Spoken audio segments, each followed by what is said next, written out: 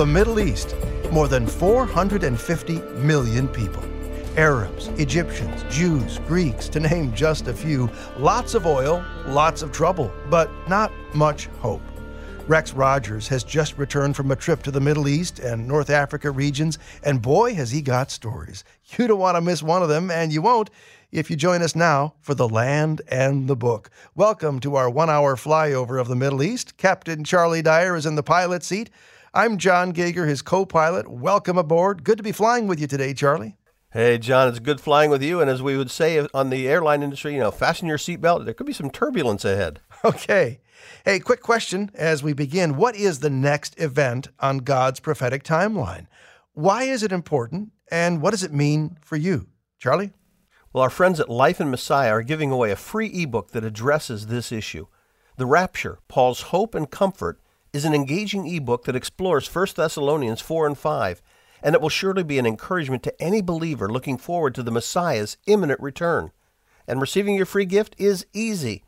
All you have to do is visit lifeinmessiah.org, click on the Moody Radio logo, and sign up. When you do, you'll receive this free ebook. You'll also be able to learn more there about Life in Messiah's 135-year history of sharing God's heart for the Jewish people. Well, what do you say we turn the page and look at headlines from the Middle East, stories unfolding all this week there in that region? Story number one, Russia, Iran, and Turkey met just over a week ago to talk about peace in Syria. What were they able to accomplish? And is Syria the only topic that was discussed? Well, the three countries are looking for a way to stabilize Syria, but in some ways they're actually working at cross purposes.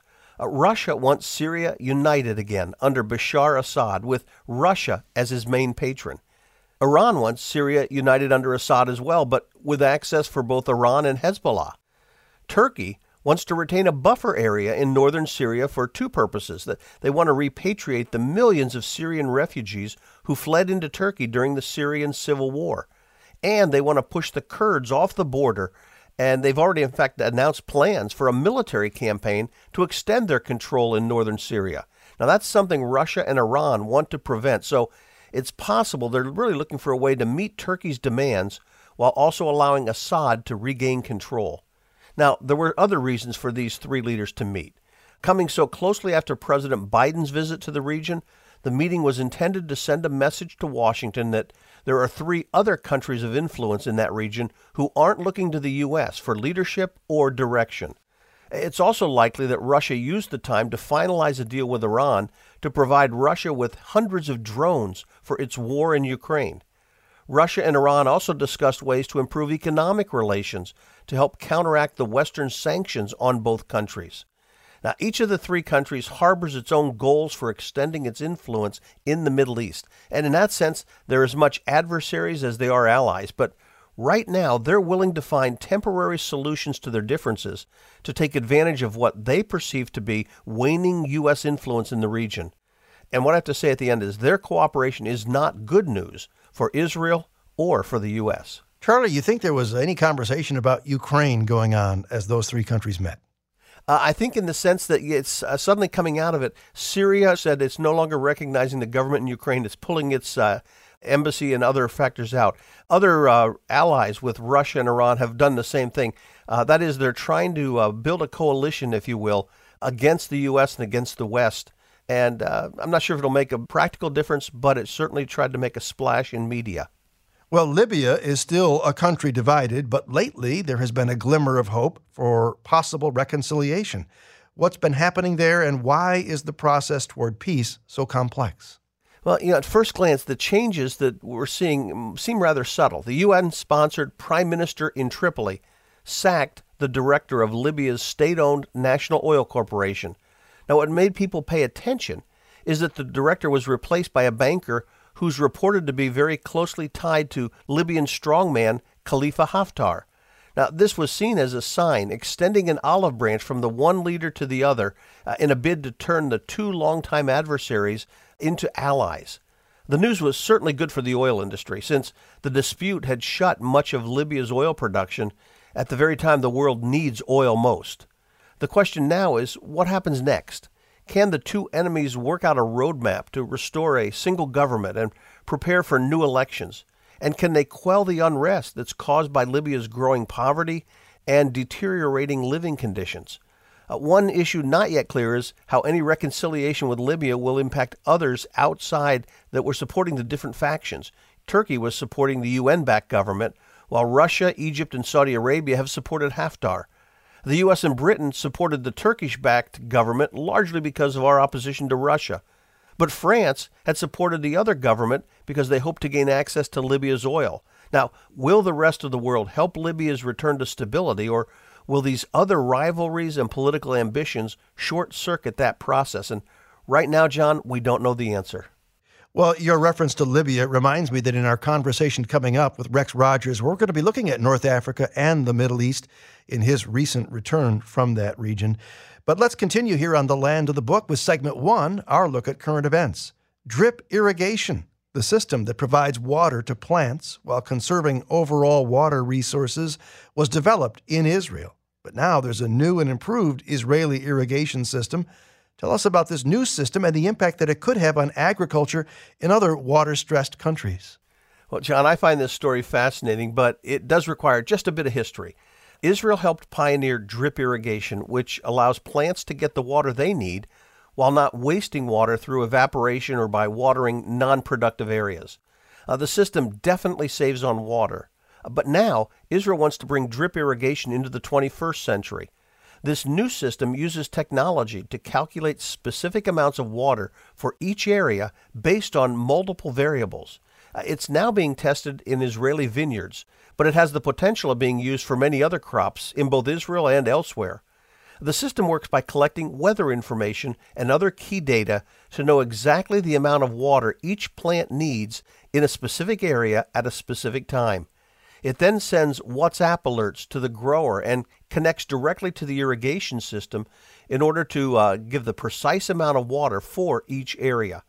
The growers input specific data on field locations, grape varieties, land area, and frequency of watering during the growing season. The system takes all that data and provides the growers with nearby weather information from stations on specific conditions in that unique area, so the grower can determine water needs based on the most accurate weather information. The goal is to use all available data to prevent wasting water while maximizing production. Yeah, I wonder, John, if they should call this system Drip Irrigation 2.0, to acknowledge the high-tech component being added to help squeeze out the benefit of virtually every drop of water. Yeah, well, you could see where that would be hugely beneficial to not just, water, even in a conservative way with that drip irrigation, but in a more strategic way, exactly what water is needed and when it's needed. Fascinating. Definitely will save water, that's for sure. Yeah. Well, scientists in Amazing Israel are developing a new cancer treatment that fools the body's immune system into attacking cancer. How does this new approach work, Charlie? And when, is the big question, will it be available to those struggling with cancer today? Yeah, and let's deal with that second question first. Developing new drugs can take up to 15 years and cost untold millions of dollars. The company in this story is called NeoTX, that is N-E-O and then capital T-X, all run together. They've raised $80 million so far, and they've actually been in a phase 1 trial in Israel. They've also just begun a phase 2 trial here in the U.S. They hope to complete all the trials and have the drug on the market in 5 years, by 2027. Now, even though the final product might be 5 years away, here's what makes this treatment so special and so anticipated. NeoTX has developed a cancer-fighting approach that uses bacteria to bait the patient's own immune system into attacking cancer cells. It's a form of immunotherapy, which is already in use. However, current immunotherapy only works in about 20% of patients with solid tumors.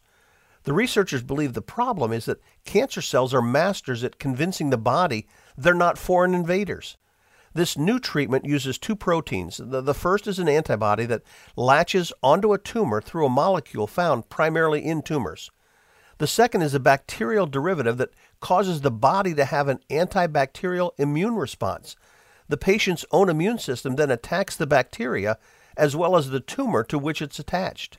Someday, and hopefully soon, doctors will have another weapon in their arsenal to allow a patient's own body to fight off cancer as if it were nothing more than a bacterial infection.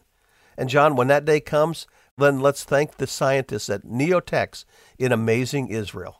Charlie, I don't want to put you on the spot. Do you happen to have a link that people might be able to reference to explore this just a bit further? In fact, John, it's very simple. It is neotx.com. neotx.com. Check that out for yourself. That'll take them there, yep. Great. Well, Charlie, we're so grateful to have a podcast available. A lot of people don't listen to The Land and the Book on a regular FM radio station. Their only connection with us is the podcast. But for somebody who listens via radio and doesn't really take advantage of that podcast, what are they missing, Charlie? Well, at any given time that they're out traveling, they just happen to miss the program on its regularly scheduled time on the radio, they can go back and listen to the program. Or if they listen to it on radio and want to go back and hear a particular segment or the whole program again, they have that opportunity. And that podcast is waiting for you now at thelandandthebook.org. Coming up, an update on the Middle East and North Africa on The Land and the Book.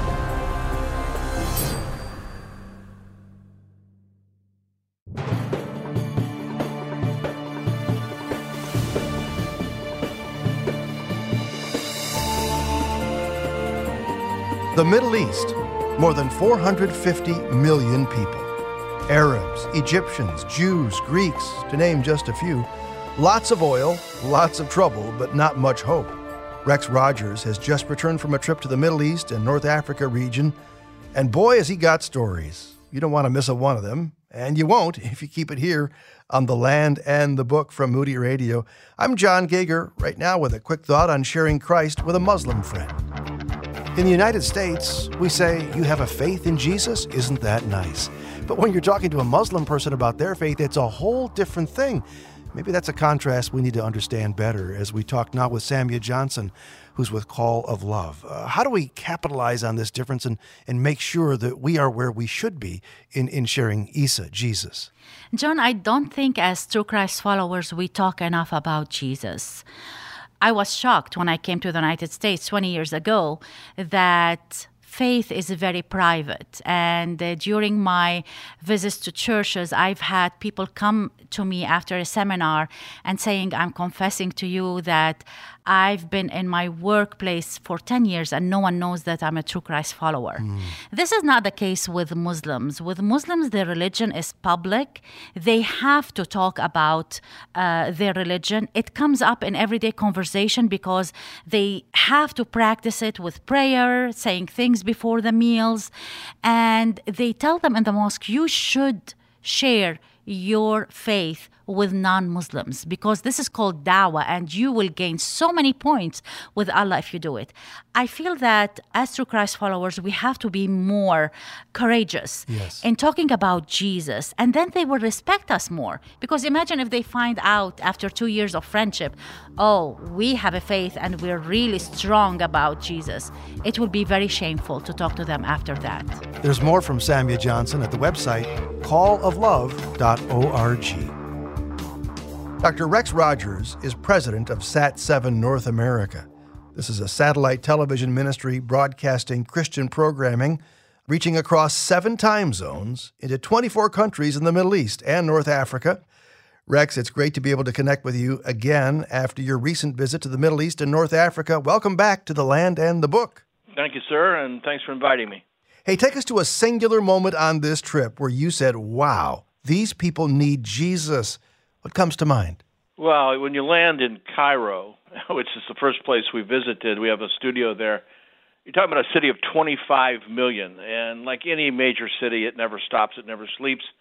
You see the minarets across the city. You hear the calls to prayer.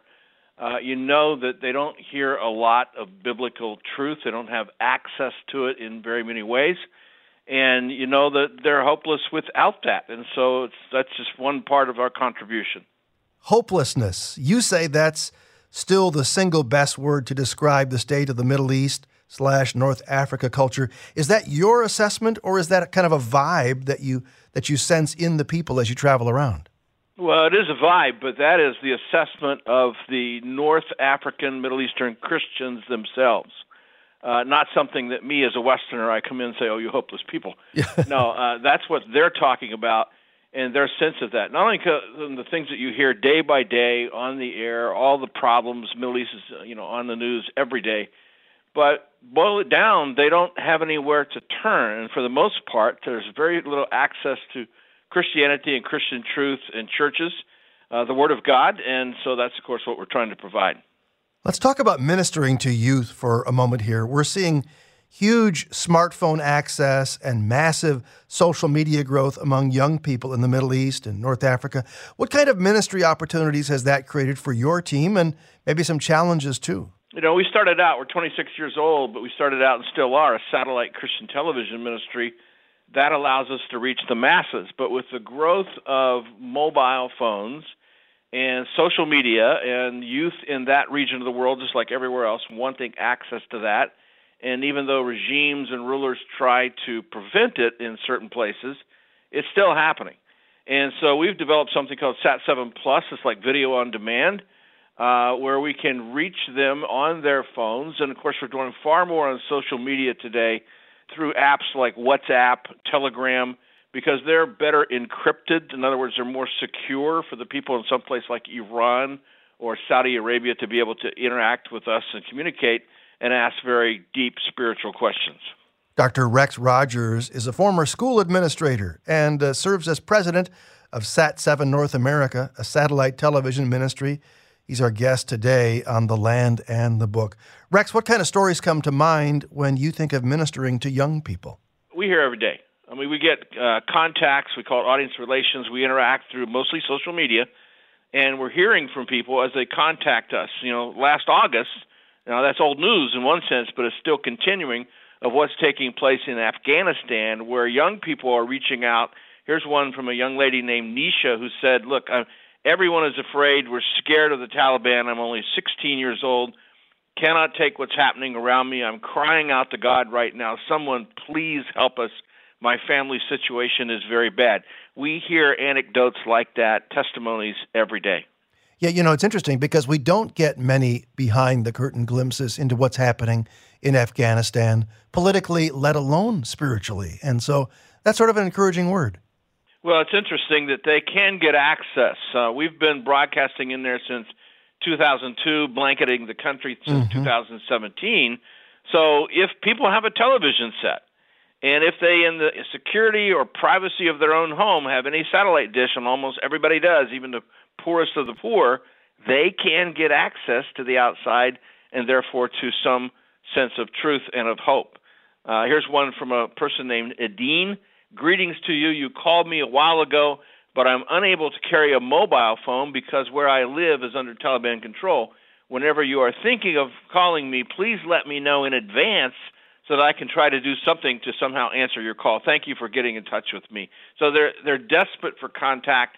They're desperate for information. And of course, they're desperate for information about who the Lord is and how they can respond to Him in the gospel.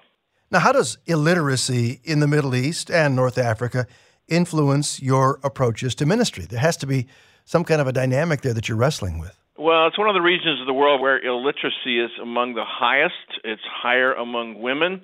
It's higher in rural areas. It varies rather dramatically among the 25 countries of the Middle East and North Africa.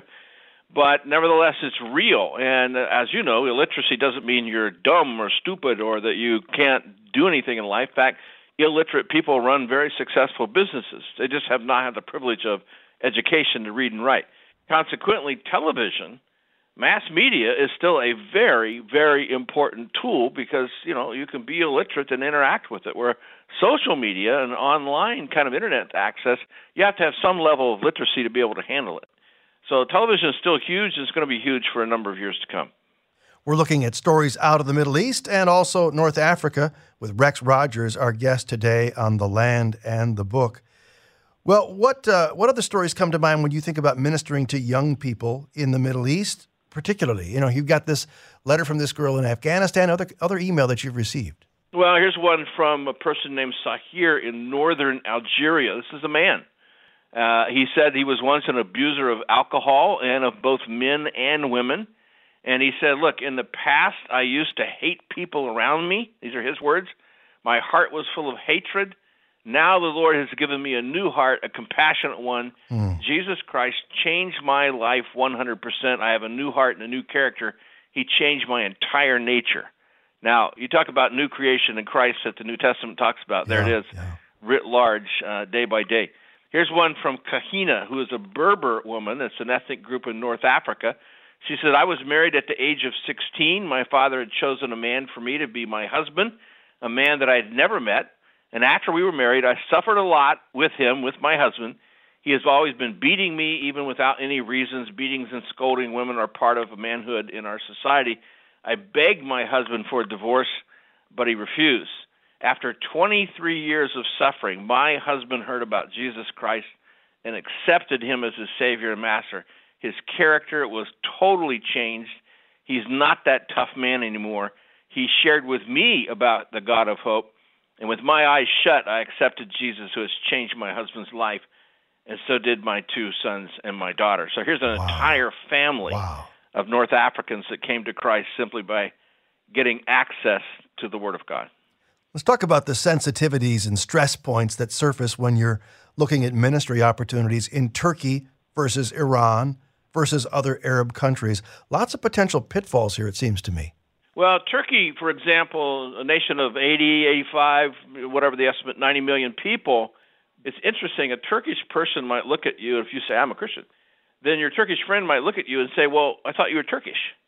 Now, that question is nonsensical to us. We wouldn't say, well, I thought you were an American, because we have that freedom of religious choice. Over there, it's different. They identify their religious identity is directly integral and linked with their national identity. So you declare yourself a Christian, it's like being unpatriotic. Yeah. It's like being unfaithful to your heritage and who you are. So it's doubly dangerous in some circumstances. Iran's a little different.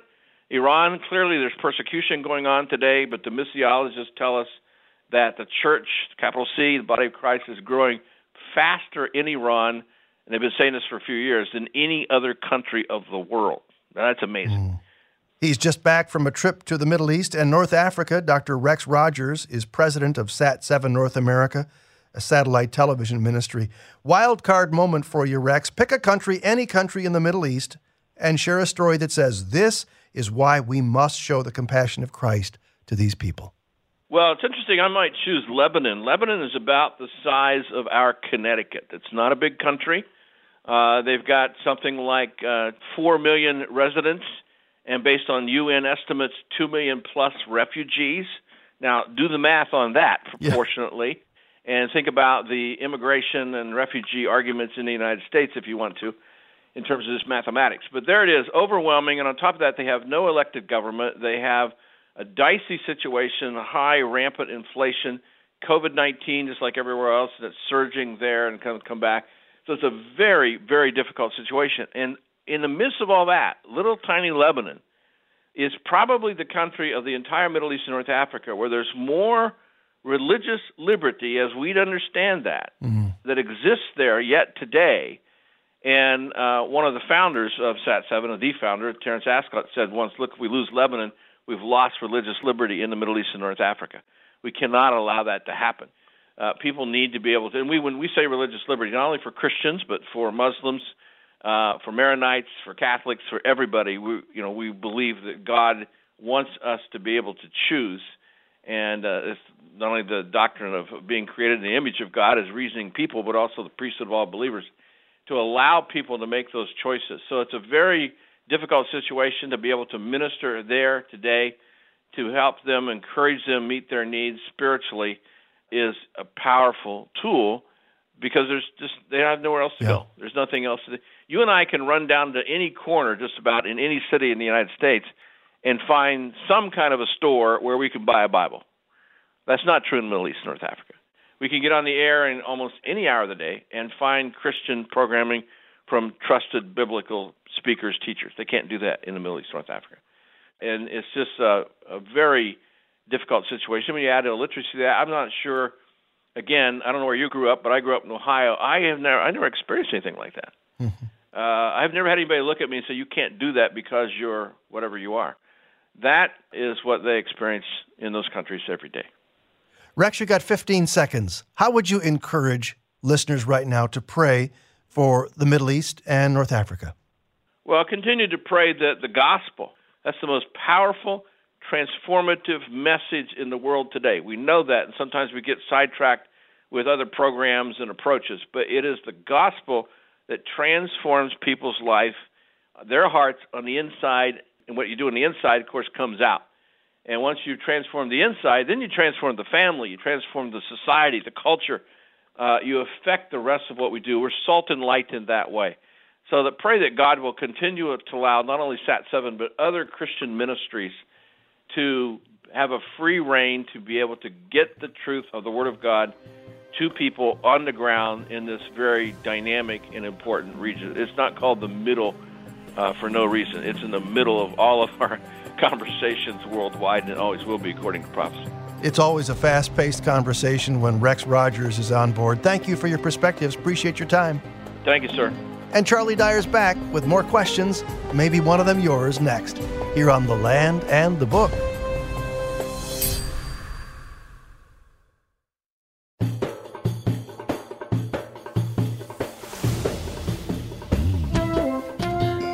Boy, it sure is good to have you listening to The Land and the Book today. I'm John Gager with our host, Charlie Dyer.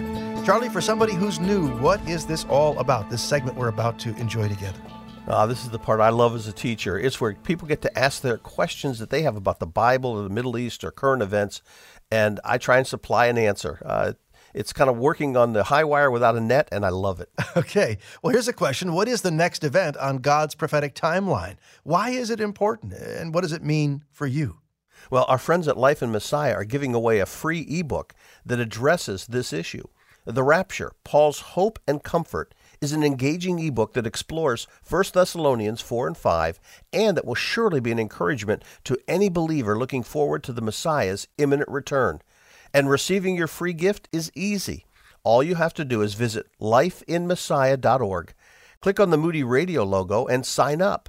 When you do, you'll receive this free ebook. You'll also be able to learn more there about Life in Messiah's 135-year history of sharing God's heart for the Jewish people. All right, our opening question today from Alan. He says, today my wife and I were reading from Deuteronomy 30, and verse 3 jumped out at me. It says that then the Lord your God will turn your captivity and have compassion upon you, and will return and gather you from all the nations, where the Lord your God has scattered you. When I read, and will return and gather you, it sounded to me that the passage was talking about the second coming of our Lord to set up the millennial kingdom. Am I reading something into the scripture that is not there? Well, actually, Alan, I don't think you're off the mark at all. I'd say Deuteronomy 30 is speaking about an ultimate regathering of the nation from captivity. In verse 6, God says he'll circumcise your hearts. And I see a reference there to the spiritual transformation, which actually becomes one of the central themes of the new covenant in Jeremiah 31 and Ezekiel 36. And it also describes an ultimate return from captivity in those passages as well. In Matthew 24, Jesus connects his return to the regathering of Israel from among the nations. So in the progress of Revelation, I think the ultimate regathering of Israel, physically and spiritually, mentioned there in Deuteronomy, is connected to the second coming. Here's a question from Kim. He says, I'm wondering if you could clarify how it is that Moses and Aaron did not follow God's instructions in Numbers 20. I read that the people were complaining again about water, but in verse 6, Moses and Aaron fell on their faces, seeking what they should do. Verse 9 says, Moses took the staff from before the Lord, and he commanded him. I'm thinking the answer is in verse 12. These men did not do it with a believing heart. Your thoughts? Yeah, I also think the key there is verse 12. Now, up until verse 9, Moses was being fully obedient. That's why the verse notes that Moses took the staff just as God commanded him. But then verse 10 suggests Moses was personally fed up with the disobedience and rebellion of these people. In fact, he calls them their rebels. In his frustration, he struck the rock rather than speaking to it, which is what God had commanded him to do in verse 8. Now, God's judgment in verse 12 came, it says, because you did not trust in me enough to honor me as holy in the sight of the Israelites. That is, by striking the rock, Moses emphasized his efforts to bring water from the rock, rather than simply speaking and having God do all the work. Now, ultimately, it was disobedience on Moses' part, and that disobedience brought God's judgment. Now, this event brings to mind, two other thoughts. And the first is, leaders are held to a higher standard than others. This is an illustration of what James said in chapter 3. Not many of you should be teachers, my fellow believers, because you know that we who teach will be judged more strictly. Second, I think it's possible God intended a typological significance in these events. 1 Corinthians 10 is where Paul says the rock that accompanied Israel in the wilderness represented Christ. The living waters first came when the rock was struck, perhaps picturing Christ's crucifixion. And then the second time, Moses was just to speak to the rock. But by striking it again, Moses marred the illustration God possibly intended, and sadly lost his ability to go into the promised land as a result. Yeah. You're listening to The Land and the Book from Moody Radio with our host, Dr. Charlie Dyer. You're saying, how do these people get their questions to Charlie? It's easy with an email. thelandandthebook@moody.edu is how you can send your question. thelandandthebook@moody.edu. Sharon says, recently I heard a very well-known teacher say that worry and anxiety are not sins. He used the passage from Philippians 4, verse 6, and explained that this was the same as a parent would say to a fearful child, don't worry, just tell me what's wrong. It was more of a comfort and not mention of sin. Now, I've always thought of it as sin. It showed that it was not trusting Jesus. What do you think? Yeah, I don't know who the speaker was, so I can't comment on what they said specifically, but I do know, fear, worry, and anxiety are not always sinful in and of themselves, but they are emotions that God wants to help remove from our lives and replace with a greater sense of trust in Him.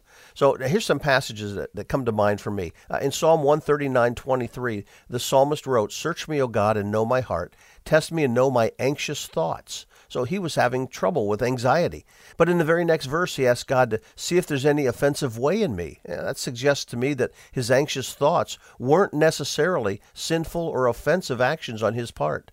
In 1 Corinthians 2, Paul described his coming to Corinth. He said, I came to you in weakness and fear and with much trembling. So fear and anxiety and worry are emotions that were felt by some very godly people through history.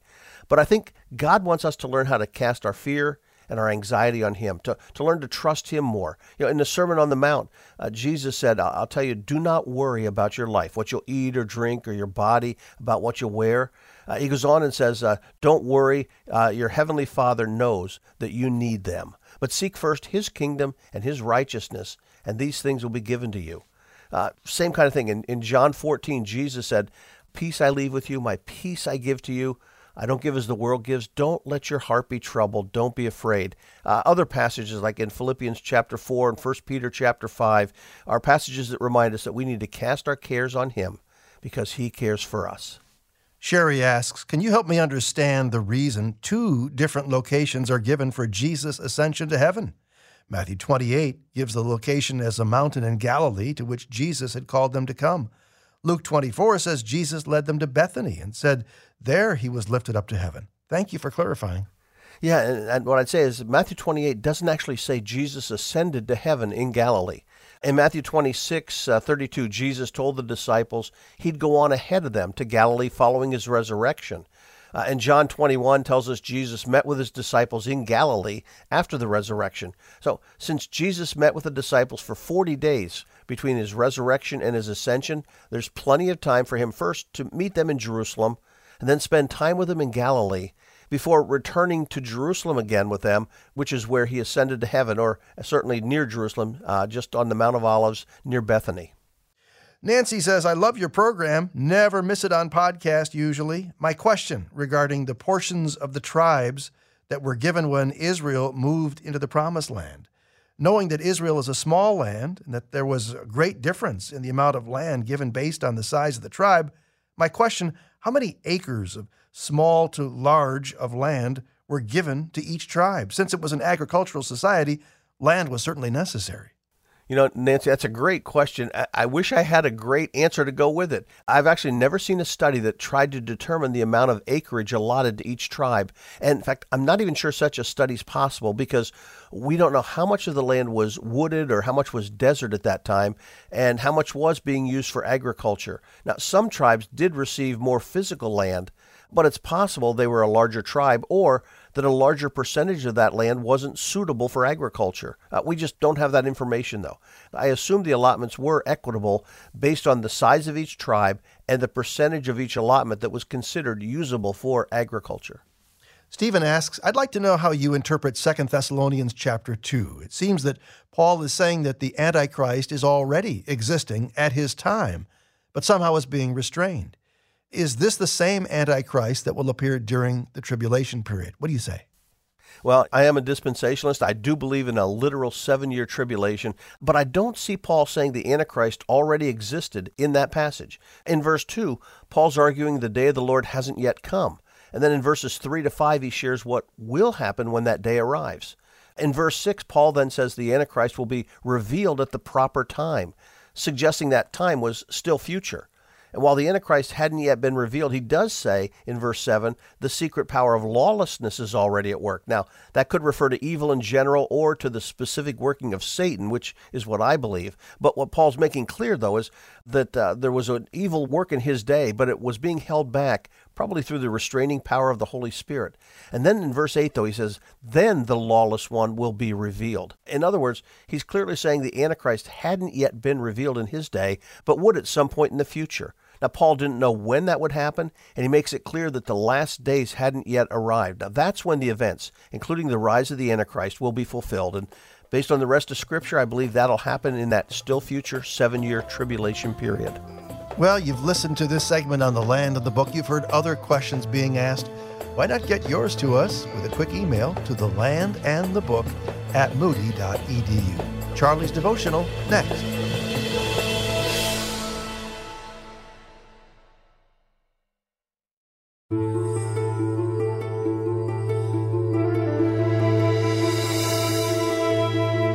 Hey, thanks for joining us today on The Land and the Book with Dr. Charlie Dyer.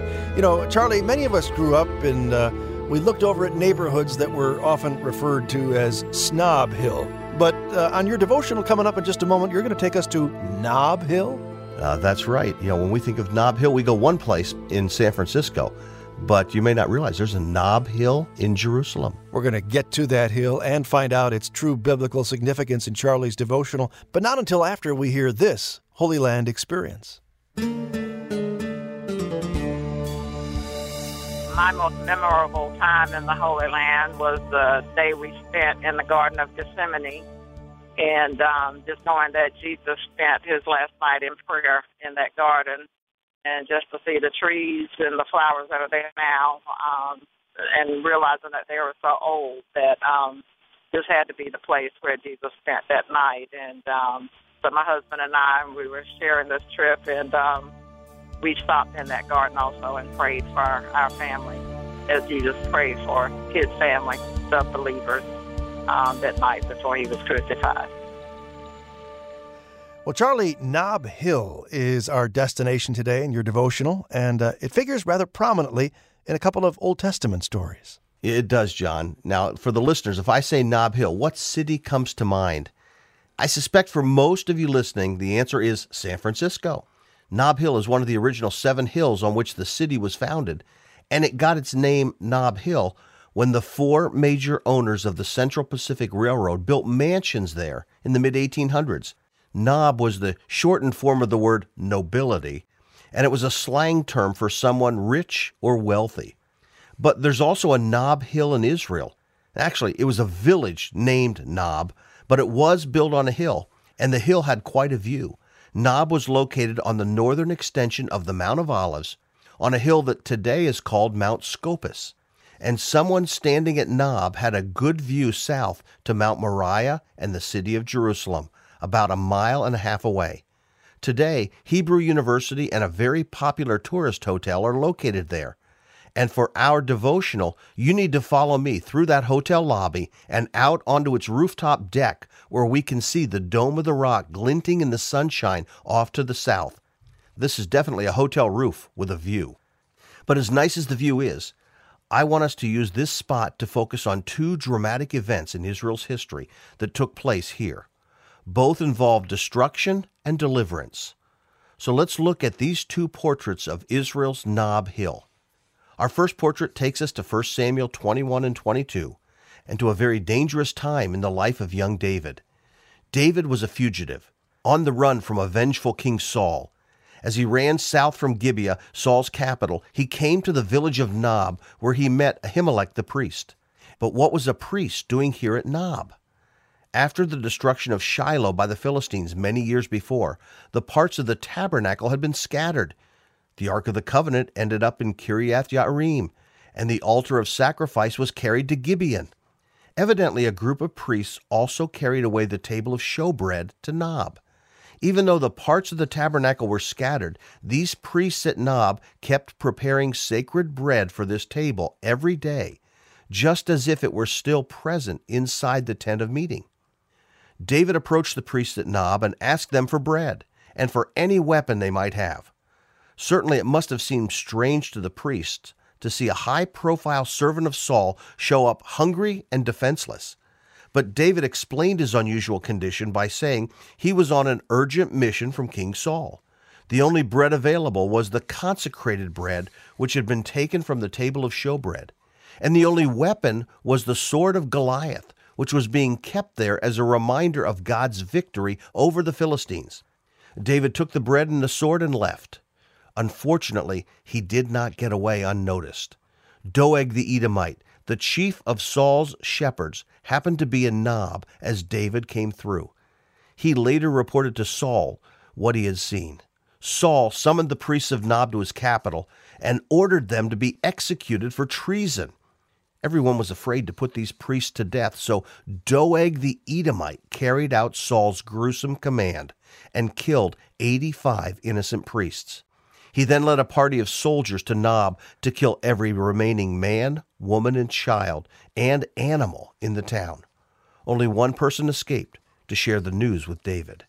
David responded to this slaughter by composing Psalm 52, a psalm focusing on God's chesed, his loyal love and loving kindness, even in the face of evil. Why do you boast in evil, O mighty man? The loving kindness of God endures all day long. So what happened to Doeg the Edomite? We're never told. But we do know that once David became king, he launched a campaign against the Edomites. And as 1 Chronicles 18 reports, his army defeated 18,000 Edomites in the Valley of Salt. I just wonder if Doeg might have been one of those casualties.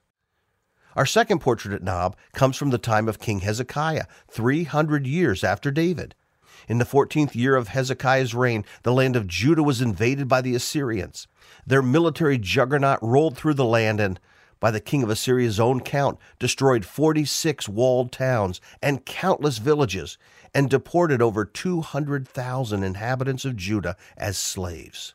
The Assyrian army bottled up Hezekiah in Jerusalem like a bird in a cage. Isaiah 10 records the approach of the Assyrian army from the north against Jerusalem. Every city along the road south toppled like dominoes. Aiath, Migron, Michmash, Geba, Ramah, Gibeah of Saul, Galim, Lasha, Anatoth, Madmanah, Gebim. Each victory brought the army of Assyria closer to its final objective, Jerusalem. But then the list stops. Yet today he will halt at Nob. He shakes his fist at the mountain of the daughter of Zion, the hill of Jerusalem. The Assyrians made it right to the spot where we're now standing. Jerusalem was so close, yet so far away. What happened? 2 Kings 19 has the answer. Then it happened that night that the angel of the Lord went out and struck 185,000 in the camp of the Assyrians. And when the men rose early in the morning, behold, all of them were dead. So Sennacherib, king of Assyria, departed and returned home. As the king left, he shook his fist at the city, which just the day before seemed to be within his grasp. Perhaps as he shook his fist, he shouted, "You haven't won yet. I'll be back." But he never returned. He was murdered inside a temple in Nineveh. Nob was as close as he got to the city of Jerusalem. The devastation he brought to Judah was great. But in the middle of that terrible time, God gave one of the greatest demonstrations of his loyal love and protection. And it happened at Nob. Well, it's time to leave this balcony and head back out to the bus. But before we go, take one last look at Jerusalem and picture in your mind how close Nob was to the city. Nob was a place of tragedy and triumph, of destruction and deliverance. Nob was where David was spared, but the families living there were killed. Nob marked the farthest point of advance for the army of Assyria, as well as the spot where God unleashed one of the greatest miracles of deliverance in all the Old Testament. Nob is a reminder that life can be tough, but that God is good. Even if we don't understand all that's taking place, we can trust Him. Perhaps the best way to end our time at Nob is to focus on the lesson David drew from this spot in Psalm 52. But as for me, I'm like a green olive tree in the house of God. I trust in the loving kindness of God forever and ever. I will praise you forever for what you have done. In your name I will hope, for your name is good.